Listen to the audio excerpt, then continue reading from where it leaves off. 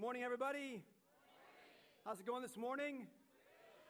Good. Glad to see you guys. Let's say good morning to our friends over in the family room in the block. Glad you guys are here. It's awesome. You guys have some good stuff going in the family room today. You are going to have some baptisms today like we did over here last week. So hope you have a great celebration of that today. So thanks for being here. I'm glad you guys are here. Everyone doing good? You're good. You look marvelous. Oh, thank you. Oh, you like this one? Okay, that's good. Hey, I got some good news for you. Would you like to hear good news? Yeah, sometimes when I stand up, I got to say, hey, we're having a transition. Someone's leaving. Like a couple weeks ago, Lisa Apple, we announced she was leaving and going back with her family to North Carolina, which is great for them, but sad for us. But I want to tell you about someone coming this time instead of someone leaving. That's kind of a cool thing. So for about the last 7 or 8, 9 months, something like that, I've been talking with a friend of mine about coming and joining our team. And he's finally said yes. And some of you will know him. His name is John Bowles. How about that? Yeah, so now some of you are new here in the last 10 years. You're like, oh, John Bowles, I don't know who that is. So let me show you his picture. That's not his, there we go. There we go.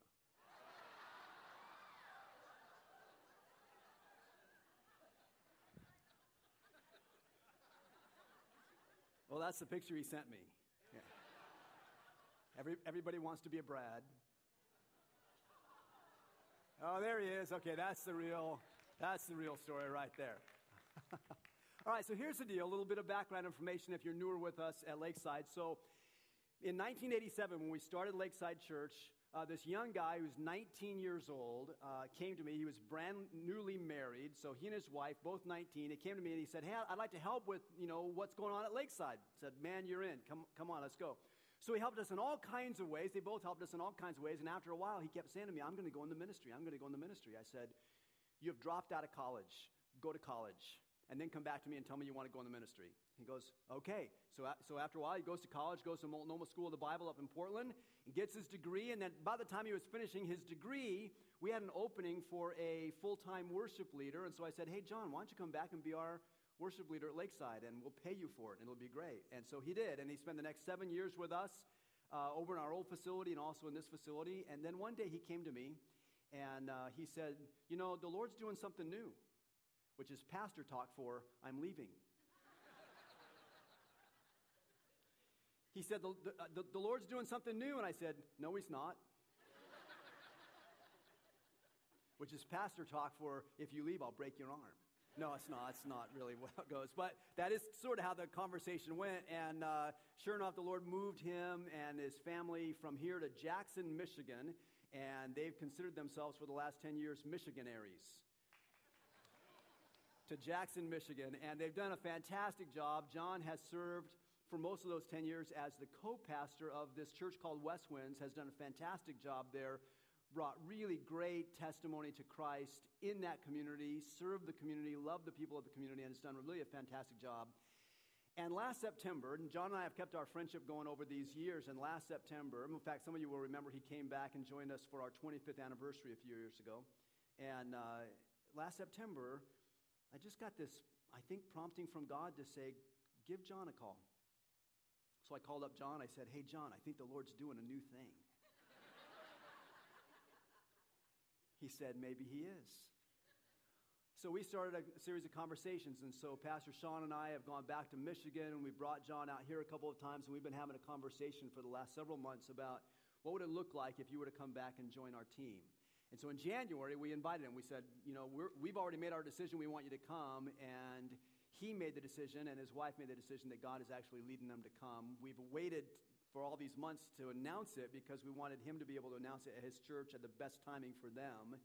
And so they're announcing it this morning at their church in Michigan. We're announcing it the same day to let you know that John's coming back. And he's going to serve with us. Now, he's not going to serve in the worship leader role. That's Josh's position. Josh is doing a fantastic job with that. We're not giving him the boot to bring John in or anything like that. John's role will be a leader over outreach ministries and what we call upreach ministries or worship arts and over our communication department.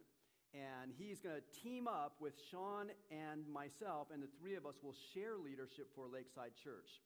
Now, I'm going to give you some more information about that in a little bit in our huddle time. If you're here in the auditorium, we're going to have a huddle after this gathering, and you can stay behind and you can listen, I'll give you some more information about that.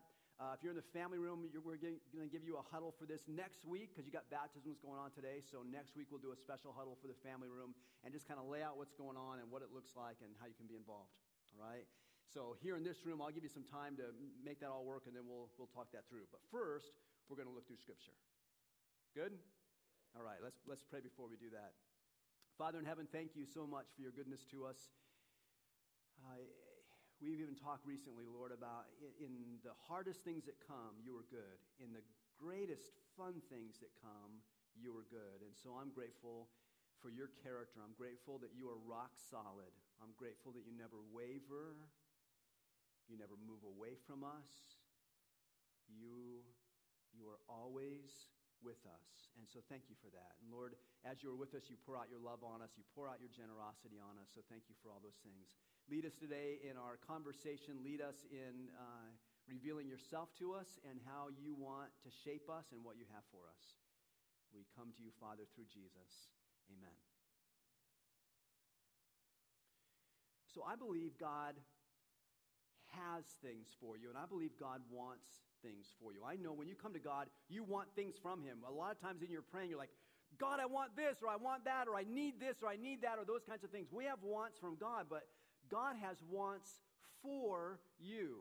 And as a pastor of this church and trying to keep my heart lined up and tuned up with God, I want some things for you. The whole nature of this series we're in called Wholehearted is this. I want you to live a wholehearted life. There are a lot of things that come into our lives and they lock us up, they cramp us up, they keep us from being everything God wants us to be. They diminish our freedoms, and we end up sometimes living a half-hearted life, sort of a half of a life, or less sometimes. I want you to live a wholehearted life. I want you to be free to be who God has made you to be. I want you to be free from the constraints of fear and the constraints of shame in your life. I want you to be free to love with a whole heart. I want you to be free to live with the joy and the hope of God's Spirit in your life. That's what I want for you, to live wholehearted. But for all of us, something gets in the way of that. And for me, that thing is perfectionism. I've known since I was a child, at least as a teenager, I've known that I struggle with pride, and I kind of felt like my greatest sin challenge was pride. But as I've kind of reflected on my life over the last couple of years, I've realized that pride shows itself, and that sin shows itself in this thing called perfectionism. And as I've been learning about it, as I've been reflecting on what that looks like in my life, I've been taking notes. I am a journal writer. I've been writing in a journal since I was in high school, off and on. In high school, mostly off, a little bit on. But, since that, more and more consistently as I go along. And I've been writing a lot about this journey of understanding what perfectionism is in my life and what it looks like and what are the implications in my life and in the lives of other people around me, and how does it keep me from living a wholehearted life. Today I want to give you some thoughts that I am calling Confessions of an Imperfectionist. And maybe I should have titled it a little bit more straight up, Confessions of a Perfectionist, because that's who I am. Well, honestly, I'm trying to become an imperfectionist. I don't know if that's worthwhile or what, but that's the journey that I'm on. And I want to share some confessions with you about what that looks like. And I hope that this helps you move forward in a wholehearted life. Frankly, I have no idea how this will land on you. When I normally come to you and I say, hey, let's look at the Bible. Let's open up the Bible and let's look at it. Turn to John chapter 3, and I say, this is what John chapter 3 says, and I give it to you. I'm very confident that's what God says, and you can take it and live it out. But today I'm going to give you a lot of what I'm processing in my own life from the things that God's Word says to me. And I don't know how it will land on you. I don't know how it will come out. It's pretty raw because I'm going to read some journal entries that I sort of, when I wrote them, thought they were for me, and now I'm going to pull them out and let you in on them, and so it may be a little raw. I told the people yesterday at 5 o'clock, I said, you guys are going to get it the most raw because it's probably going to be the most emotional at 5 o'clock. If you want to get it really polished up, come at 10:45. Some of you are going to leave today going, that's as polished as it gets? I don't know. But I want to invite you on the journey, and I'm hoping for you that this helps you move forward in a wholehearted life. Let me start with reading a journal entry that I wrote on December 8th of 2014, about 6 months ago. I wrote, "I'm a perfectionist. A perfectionist is a sinner. A perfectionist judges others, often immediately and without prior information. A perfectionist hurts people around him. A perfectionist hurts the people he loves the most because of his judgmentalism. A perfectionist is self-deceived. He thinks he is way better than he is. A perfectionist has difficulty laughing, singing, dancing, and enjoying life because he can't do it perfectly, because he fears someone else is judging him like he would be doing. A perfectionist is a Pharisee. A perfectionist may have trouble writing a book. It'll never be done to his satisfaction. A perfectionist is image conscious. People need to know that he's perfect. A perfectionist is image shackled. A perfectionist manipulates people rather than engaging people. A perfectionist needs to repent, needs forgiveness, needs reformation and transformation, and needs a Savior. Those are me. I wrote a note this week as I was studying and preparing for this journey with you today. I wrote this, not part of my past journals, but just a thought. I wrote, "I can't dance. I find it hard to clap and sing at the same time." So one of our worship leaders will stand up front and go, "Hey, you guys, this is a great song to clap on, so let's sing and let's clap." And I'm like, I'm all on board, but if I have to clap, I'm going to stop singing. Because my lips and my palms don't work at the same time. I find it hard to clap and sing. I can't dance. I find it hard to clap and sing at the same time. So for a long time, I didn't dance. I tried to protect myself from the ridicule my dancing would inspire. There was something vulnerable about dancing. But I've missed the joy of the dance in the process.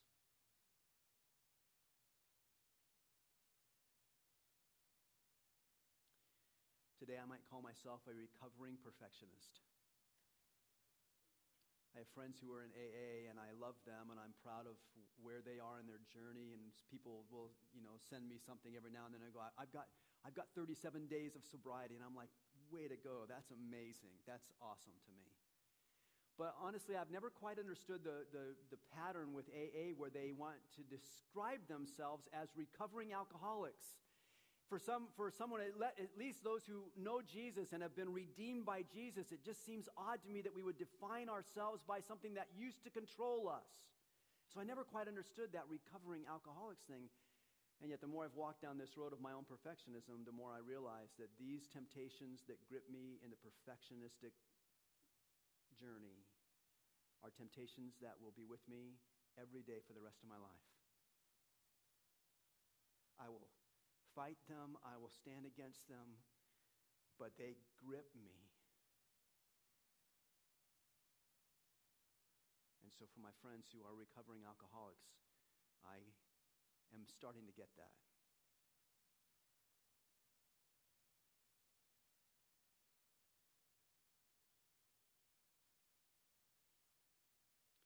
You may ask, well, what is a perfectionist? Some of you know. Some of you don't need a definition. Some of you are like, I don't really get that. What is a perfectionist? I'll tell you how I see a perfectionist. This is my description. I want to do it right. I want you to know that I do it right. I want you to approve of me for doing it right. And I want to be able to judge you when you don't do it right. I don't really want that. It's painful for me to say that. Because I want you to live free, and I want you to live wholeheartedly, and I don't want you to live with shame. But that's what perfectionism is. Those are the temptations that I live with. In another journal entry in September of 2014, I wrote, "I'm afraid to unlock the door to a wholehearted life because I don't know what that life will entail, and I know I won't know how to do it right."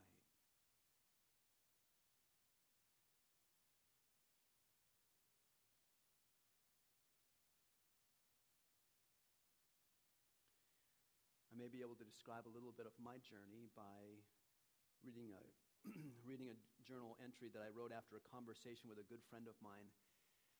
I have a friend, a great friend, who is also a therapist, and we were having a conversation one day, and it sort of turned into a counseling session. I don't know how that happened, but that's what happened.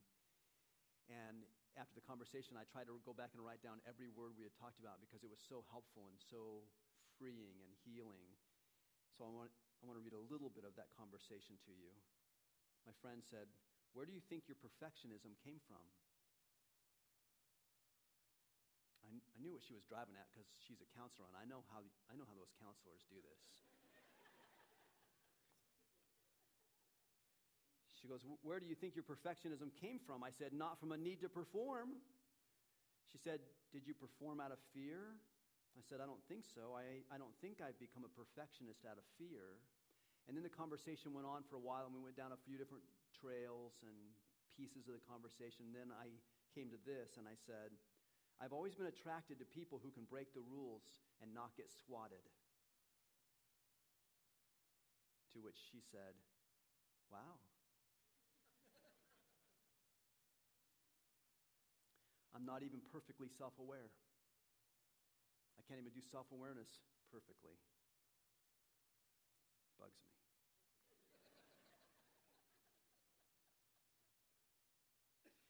Then I realized that my life has often been calibrated by shame.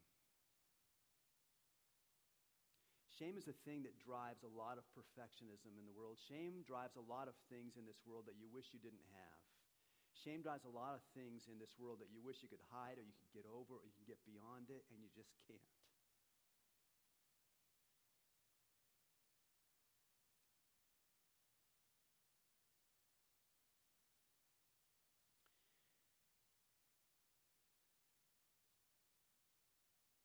Shame, as we described it last week, shame is that painful belief that you are not worthy of love or belonging.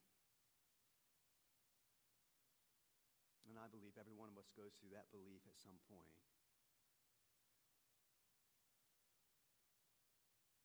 And when you come to a place in your life where you believe that you are not worthy of love or belonging, then you hustle for it. And the world is filled with people who are hustling for love, hustling for value, hustling for worth. Because shame says, perform or else. Perform or we don't think you're good enough. Perform or you'll have no value. Perform or you'll be judged. And I've not enjoyed disapproval, and so I've performed. But a lot of that performance, because of shame, because of the perfectionism that it developed, has been self-destructive. It keeps me from living a wholehearted life. And it's not only self-destructive, but it becomes others destructive. Perfectionism never happens in a vacuum. It touches everybody that you touch. It touches everybody that I touch. The shamed one shames others. And in my life, that has landed on the people that are closest to me. It always lands on the people that are closest to us. It lands on my wife. It has landed on my children.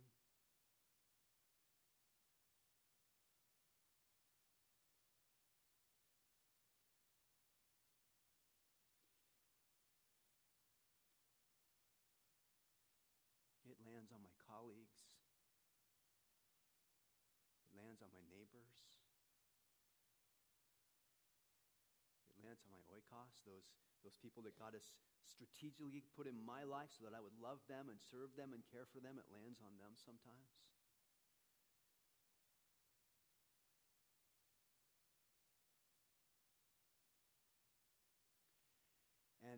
if perfectionism is not your particular challenge, you might go, I don't really know what you're talking about. Can you be more specific? Probably. What if I listed the ways I judge people? That would be specific.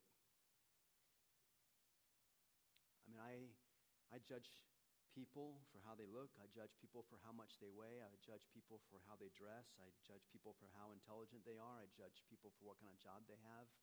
I judge people for how they parent and how they spend money and how they volunteer and how they serve and lead. And I've gone to other churches on my weekends off and judged how they do church. If there's an area of life, it can be judged. And I have.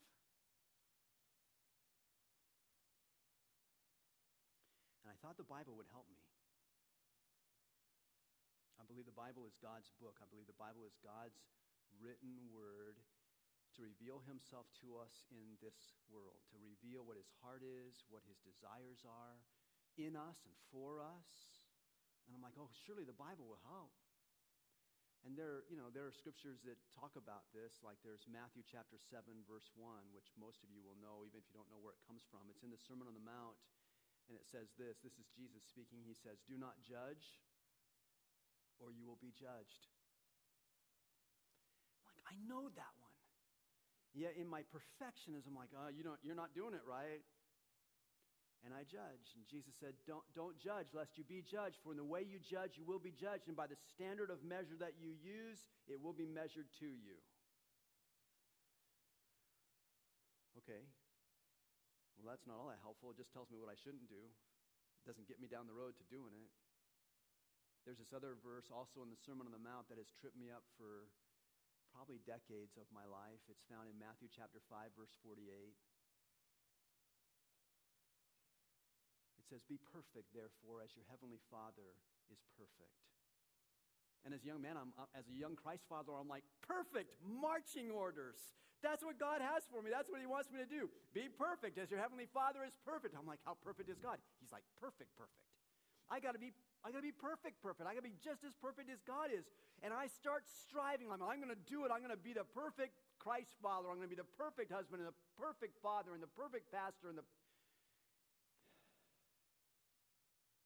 it's impossible. That verse has tripped me up. I'm like, I don't know how to do that one. Be perfect as your heavenly Father is perfect. And it's weird because the whole context of the Sermon on the Mount is that you'll never be perfect, is that you need God's grace. Nobody lives up to the standards that God has, that he lives and that he has for us. Nobody lives up to those standards. So we will all need grace. And I know that, and yet I come to that verse, be perfect as your heavenly Father is perfect. And it's just very, very recently that I've realized another way to translate that verse is be whole as your heavenly Father is whole. It's an idea of completion. Not because you strive for it, not because you're so good at it, not because you've been shamed into it, but be whole because God wants you to be whole. Like, okay, but I still don't know how to get there. And so my wanderings through Scripture trying to figure out what this looks like in my life and how do I live a wholehearted life before God took me to Luke chapter 15. A lot of you know Luke chapter 15. It's three stories of lost things. There's a lost sheep and a lost coin and a lost son or two. And that last story, we call it the prodigal son. Somebody named it. Jesus didn't name it. Somebody named it the prodigal son. We think, and I thought this for the majority of my Christ-following life, I thought that third story, the prodigal son, I thought it was about the younger son. You know, there's two sons, and the younger one comes to the dad and goes, hey, give me what I have coming to me. And so the father gives him his portion of the inheritance, and he goes off and wastes it. And I thought the story was all about this young kid who wasted what his father gave to him. But if you look at the context of the story and interpreting Scripture, as any document is, interpreting Scripture is all about context. And if you look at the context, you'll find out that the Pharisees were running around at this particular moment accusing Jesus because he was eating with the tax collectors and the people that they called sinners. And they're all bent out of shape about Jesus eating with those kinds of people. And so Jesus tells them a story, and he builds up from the lost sheep to the lost coin to the lost younger son. But in reality, you find out that the story is all about the older son. See, the older son was a perfectionist. The older son lived inside the lines, but outside of his father's joy.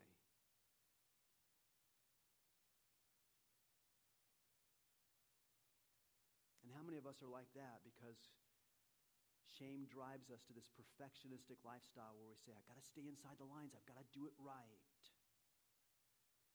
And we stay inside the lines, but we stay outside of our Father's joy.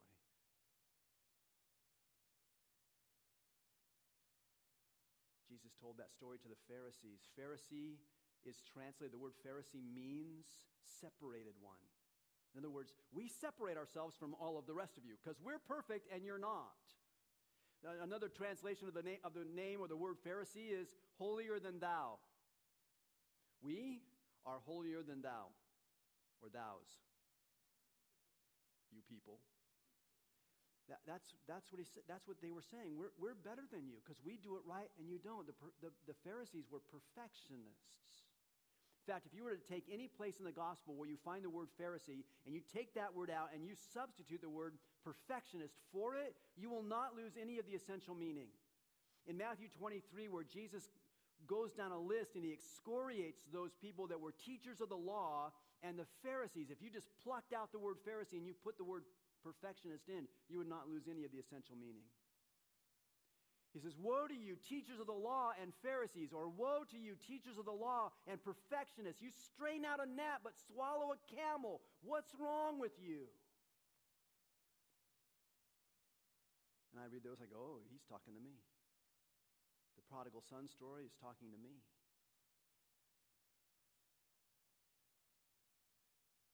And so I get the picture from Scripture. Jesus doesn't want me to live as a perfectionist, and yet it's deeply rooted in my psyche.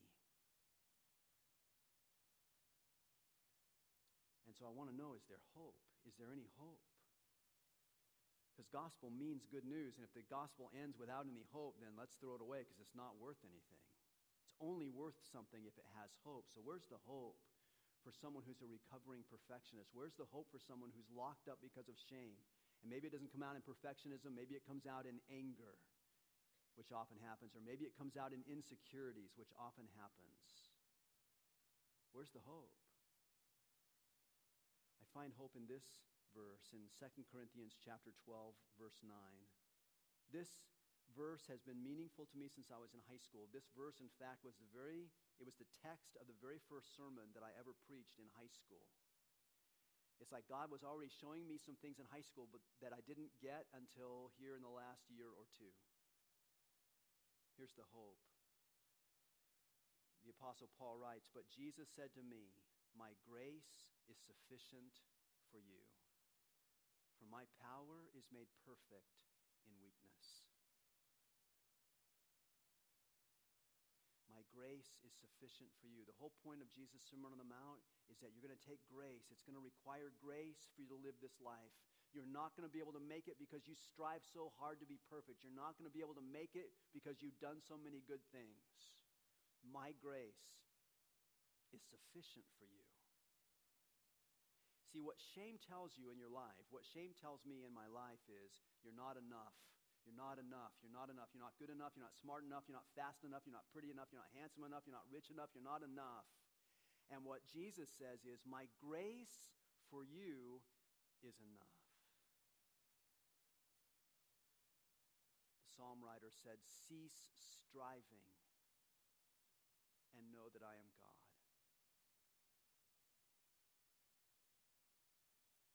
My grace is enough for you.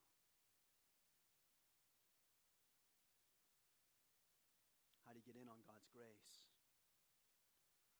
Well, many of you know there's a starting point for God's grace in our lives. It comes when we respond to His gospel through Jesus. Here at Lakeside, we often talk about it in terms of the ABCs of the gospel, right? We put it on the back of the program for you.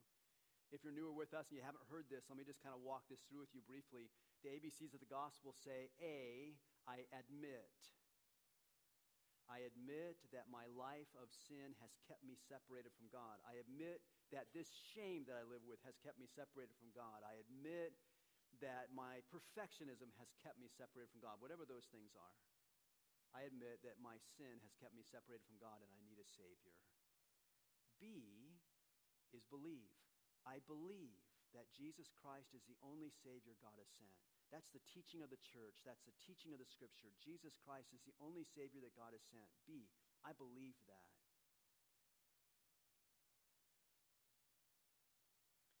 And C, choose. The remarkable thing about God is He offers us His grace and then He lets you choose. You choose to follow Jesus by faith or not. You choose.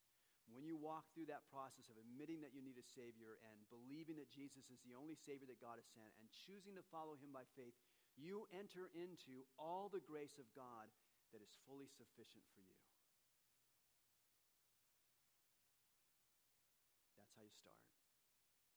You can choose the ABCs of faith. You can choose to follow Christ by faith today, right where you are. You just tell Him. Now, a lot of you have already taken that step, and you go, okay, I'm already a Christ follower. What's the next step for me? What do I do with this gospel thing? What do I do to get unlocked so that I live this wholehearted life that God has for me? What do I do? The Bible says, as you have received Christ Jesus the Lord, so walk in Him. So learn to walk by grace. I'm in my life constantly learning to walk by God's sufficient grace. There's an invitation from Jesus into this walkway, into this pathway of life. It's found in also the Sermon on the Mount. It's found in Matthew chapter 7, verse 13, where Jesus says, enter by the narrow gate. For the gate is wide and the way is broad that leads to destruction, and many are those who enter by it. For the gate is small and the way is narrow that leads to life, and few are those who find it. It's so interesting how easily we turn upside down the teachings of Scripture because we've taken that verse from Matthew chapter 7 and we said, oh, follow the narrow way, get on the straight and narrow. And when someone says, be on the straight and narrow path, what do they mean? Work hard, do it right, stay in the box, stay in order, don't get out of line. We've turned upside down what Jesus meant by that. He didn't say, enter the narrow way by doing all the right things. That's the broad way. That's the way that everybody takes. Every major religion in the world tries to get to God by doing all the right stuff. And it's a way of destruction. It never gets you where you need to be because you can't be good enough. The narrow way is the way that few people find. It's the way of grace. Jesus says, enter into the way of grace. My grace is sufficient for you. You don't have to have it all dialed in. You don't have to have all the answers. You don't have to do it right. But you definitely need my grace.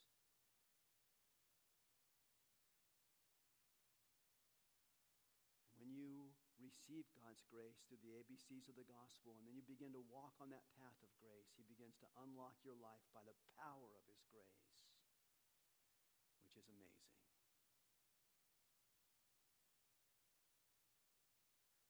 That's what I want for you. That's what God wants for you. To be unlocked by the grace of God, to be free to walk a wholehearted life. Let's pray together. Father in heaven, I seek this for us, everyone here, both rooms, anybody who's watching the podcast. I seek for us that we would begin in your grace and that we would walk in it. I pray, Lord, that you would unlock us from the shame that has bound us up. You would set us free. You would teach us to walk with you by grace. Lord, thank you that it is enough for us. We honor you. We love you together. We worship you together through Jesus.